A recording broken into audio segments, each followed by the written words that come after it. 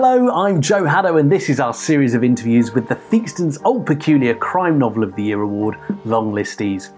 Produced and curated by Harrogate International Festivals in partnership with Theakstons Old Peculier, W.H. Smith, and The Express. And it's great to have you with us. Today I'm joined by an author who is no stranger to Harrogate. As the writer Steve Mosby, he's been attending the festival for years, but as Alex North, he is a debut novelist who published The Whisper Man last year to great acclaim. And now a long listing for this award. So here to talk more is Alex North. Welcome. Hi there, Joe. Thanks a lot for having me on. It's very exciting to be here and talking to you. It's a pleasure to have you. It's lovely to see you. And as I've said to most people, it's a shame we're not going to be standing out on that lawn in Harrogate outside the old Swan Hotel. I know. I was absolutely gutted. I've been coming to the festival since, like you say, since about 2006, 2007. I remember the first time that I went there, I was nervous thinking, am I going to fit in? Do I belong amongst all these crime writers? And the thing you find with the festival is within, 10 minutes, you're just accepted with everybody. Everybody is so friendly and so welcoming. And obviously it's grown over the years, but it's still kind of kept that spirit, I think, to it. It's the highlight of my year. So yeah, it was really, really kind of gutting that it's not taking place this year, and for the team and for Harrogate in general and for all the readers and authors. But, all we can do is make sure, as we will, that we come back next year stronger and having a good time that makes up for this year as well. Oh, it certainly will, I'm sure. But although the festival isn't going ahead, this award is, and congratulations for being longlisted for it. It's a really great list. It is. It's absolutely amazing. Thank you very much, first of all. But yeah, I mean, when I look at it, it's lovely to win awards and things like that. But when I tend to look personally at shortlists and long lists as kind of a kind of representation of what's going on in the genre at any one time. And I think with this list, it's always a great list, but this year especially shows a genre that's in incredibly good health. I mean, the 18 books there, I'm not going to say anything kind of arrogant about mine, but I think that, I would find it very, very hard to choose 6 books from that to form a shortlist. I think you could make a case for any particular book making it, and probably even winning it. So it's kind of, it's just amazing for me to see my book amongst that kind of caliber of company. It was a pleasure. And you are a big reader, as we know. We can tell from the shelves at the side of you there that you're a big reader of the genre. And, obviously the crime community is very supportive. So probably a lot, if not all, of the authors on that list. But have you had a chance to get stuck into many of those books? And do you have some favourites? I've read a fair few of them, yeah, and obviously, like you say, people as well. So on that level, it's quite hard to choose in a sense. I mean, Mick Herron, Joe Country, I think was a standout for me. And obviously Mick has been on the shortlist quite a few times. So, I think he's in he's just a superb writer, and he's a writer's writer, and he's a lovely guy. Everybody loves him. And that's the Jackson Lamb series gets better, I think, with every book. And Joe Country is just superlative, and also Will Carver's Nothing Important Happened Today.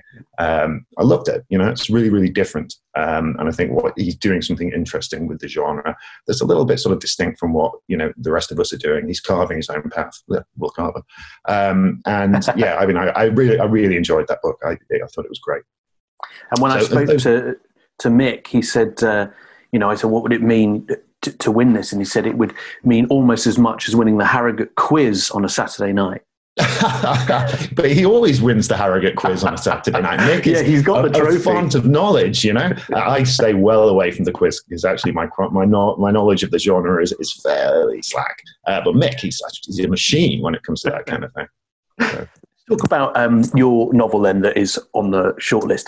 On the cover of The Whisper Man, it says, "You'll hear the whispers, then you'll hear the screams." For those who haven't read it yet, who or what is the Whisper Man and what is this story? Okay, so The Whisper Man is a book about Tom Kennedy and his young son, Jake. And Tom's wife, Jake's mother, has died the year before. And they're both struggling to deal with their grief and to connect with each other and to kind of make sense of this world, this new world they found themselves in. Jake's quite a troubled little boy. He has lots of imaginary friends. And he's quite sort of, it's otherworldly, perhaps. And to make a fresh start, Tom and Jake move to a small, sleepy village of Featherbank to kind of, to begin a new life. But they don't know that 20 years earlier, a serial killer known as the Whisper Man operated there, abducting and murdering young boys. Now, he was caught, but just before Tom and Jake arrive, another little boy goes missing. And then shortly after they move in, Jake starts hearing whispering at his window, and his imaginary friends take on increasingly sinister turns. So, yeah, that's what it is. The Wishman is a serial killer. I shuddered when you said about the whispering at the window, because it brings me back to reading it for the first time. Right, yeah. Yeah. It's really, it's a great book, and I loved it, as you know. It's very creepy. Where did the idea for it come from? Well, I knew I wanted to write about fathers and sons. I wanted to write about the relationship between a father and a son, but I wasn't sure exactly how to do it. I wanted it to be a thriller. But then one day, just after we'd moved into a new house, so a few years ago, my son, he was about 3 or 4 at the time, and I was in the kitchen and he was in the front room, and I heard him playing. And I came through, and he was kind of talking to himself a little bit. And so I asked him what he was doing, and he said, "Oh, I'm just playing with the boy on the floor." And that kind of like, okay. But as a writer, I thought, okay, that's kind of like a line that would stay with me and something that I could use. And so at that point, I decided that Jake in the story would have these imaginary friends, and that some of them might start to become slightly scary. And, fortunately, there were no more visits from the boy on the floor in real life.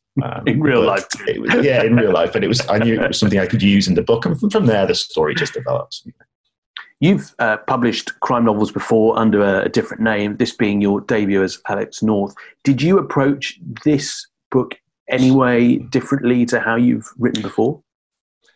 No, not particularly. There was a break between. I wrote 10 books under my original name, and it just felt like time for a change of identity in a way. You know what publishing's like; everything changes very quickly. And in a short space of time, I lost my editor, my publicist, everything like that. My agent died, and it just got to the point where I was 40 years old. I'd done 10 books, and I thought, no, thank you, Joe. He's such a charmer. But I just thought maybe it's time to draw a line and start something anew. And the Wishbound is slightly different from the work I did before. It's a slightly sort of, the horror element is more to the fore. It's a creepier kind of book. But really, the writing process at this point is very similar in terms of how I approach things, which is sit down, type, and hope. That something works, that something comes out of the process. I should have a better routine in place by now, but it's kind of just hit and hope still after all these years. It's good to know. That's good to know, because that's the tried and tested formula. Exactly. It's just chaos, hopefully controlled chaos out. Some order arises from it somehow. What I've said in previous chats with other authors on this long list is that the sort of breadth of variety on the list, they're all crime novels under the umbrella of the genre, but there are so many different types of that now, and people are really pushing the boundaries. And it's interesting you said about the horror angle, which is something that maybe is that a genre that you love in itself to read, and that you've been thinking about, adding into your crime writing for a while? Yeah, it's always been a genre that I love, horror. But I think that the great thing about crime, like you say, and that's reflected on the long list, is that it's a genre in which you can do pretty much anything you want, and any idea that I've wanted to turn into a book has always worked within crime. And so that's kind of where I've always gone. But you could always add dark stuff in. Look at a writer like John Connolly. His books have become kind of more overtly supernatural as they go. And at the same time, there is room for kind of more gritty, real social realism and things like that. It's such a broad church that it can encapsulate all these different types of story. And that's kind of what I love about it. Yeah. Now, as I said, you've been coming to Harrogate for many, many years. You're heavily involved with it. How did it feel when you heard that you'd been longlisted for this prize? Just totally amazing, as we've been saying, it's such a strong list. And so to see your work kind of there amongst all these sort of superlative novels is just really pleasing, But also, I do have an emotional attachment to Harrogate, let's say, because I have been coming here for loads and loads of years. I'm quite local to it, and I'm sort of involved with the programming to some extent. And so, it's very much, it's my favourite festival by a long shot, and one I have a huge attachment to. So to end up on the long list for the award is just really nice, really pleasing. You mentioned that you wanted to write about fathers and sons, and just want to go back to that because the relationship in the book that you talk about is, you know, it's about a father trying to connect with his son, which can sometimes be difficult for fathers and sons, us both being sons. We probably know a bit about that. How did you find writing this sensitive subject as a dad yourself? I just had to dive into it, I think. I mean, the little boy in the book, Jake, he's not like my son. Jake is quite sort of subdued and quiet, whereas my son is really not. He doesn't have any trouble being social or anything like that. He's not like Jake's. But you inevitably draw on things like that. And although it is a spooky book, it's meant to be a thriller. There's a police procedural element. There are scary elements to it. There are possible supernatural overtones to it, or are there? But I think one of the reasons that people have responded to it, and my favorite part of the book, is the relationship between Tom and Jake. You know, this father and this son who desperately want to connect with each other, but just slightly miss in the middle each time. You know, they don't quite understand each other. And I think it's that emotional, and we can all relate to that. And I think it's that kind of emotional side of it that people have responded to, as much as the scary stuff and the whispering at the window and everything. At its heart, it's a story of a little boy and his father who love each other, but just can't quite connect and need to find a way of doing that in order to beat to overcome the situation they find themselves in. Yeah. A lot of crime writers discuss, you know, the mystery, the twist, the struggle in trying to get something to work. And I wondered, is there a mystery or twist in a story that just isn't coming, that you've just persevered with and in the end had to give up on? There probably will be, but the thing about twists and things, the thing about twists is that they shouldn't feel forced, they should feel natural. So I never approach a story thinking, I must have a twist at the end. Hopefully one arises organically and naturally in the writing process, at which point you can have this brilliant light bulb moment where it's like, now you have to go back and rewrite loads to make it fit, which is kind of annoying, but then worthwhile in the end. But, I never feel the need to shoehorn one in particular. It's what occurs naturally in the story. The same with this kind of the scarier elements in it. I don't think, it's been 50 pages, I need to have a frightening scene now. It's like, hopefully they just emerge naturally from what's happening. And that, I think, makes them more effective. Same with twists, when a twist is forced in, you can kind of tell, and it's like, stop twisting now, Right. Okay. It has to be, I suppose you're right. It has to arrive naturally in the story that you're writing for it to then actually take people by surprise. Otherwise you can probably see it coming. Yeah, you can either see it coming or it's so far left of field that it's like, what? It has to be a kind of light bulb moment for the reader where they're like, of course, I never saw that coming, but of course, in hindsight, yes, it was obvious that it was going to be that, but they don't see it until that point. And at that point, it recasts everything they've read in a different sort of light. And it's really great when that happens. Yeah, it certainly is. Before we let you go, I just wanted to ask, what does the Theakston Old Peculier Crime Novel of the Year Award mean to you?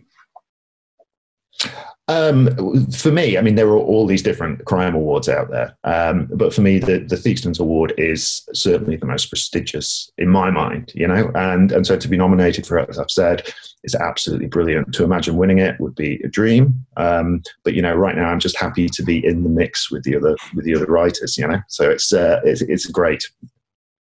Well, we wish you all the best with it. Thank you. And, we will await the shortlist. And the book that we're talking about is The Whisper Man. It's published by Michael Joseph. It's out now. It's available to buy. If you haven't read it, why not treat yourself, from W.H. Smith. And remember that you get to vote for this shortlist. So if you want to see Alex on that list, head over to HarrogateTheakstonCrimeAward.com and you can place your vote. It's been lovely chatting to you, and look forward to when we can share a beer. Absolutely, Joe. And it's been a pleasure chatting to you too. Thanks a lot for having me on. Thanks so much. Cheers. Cheers.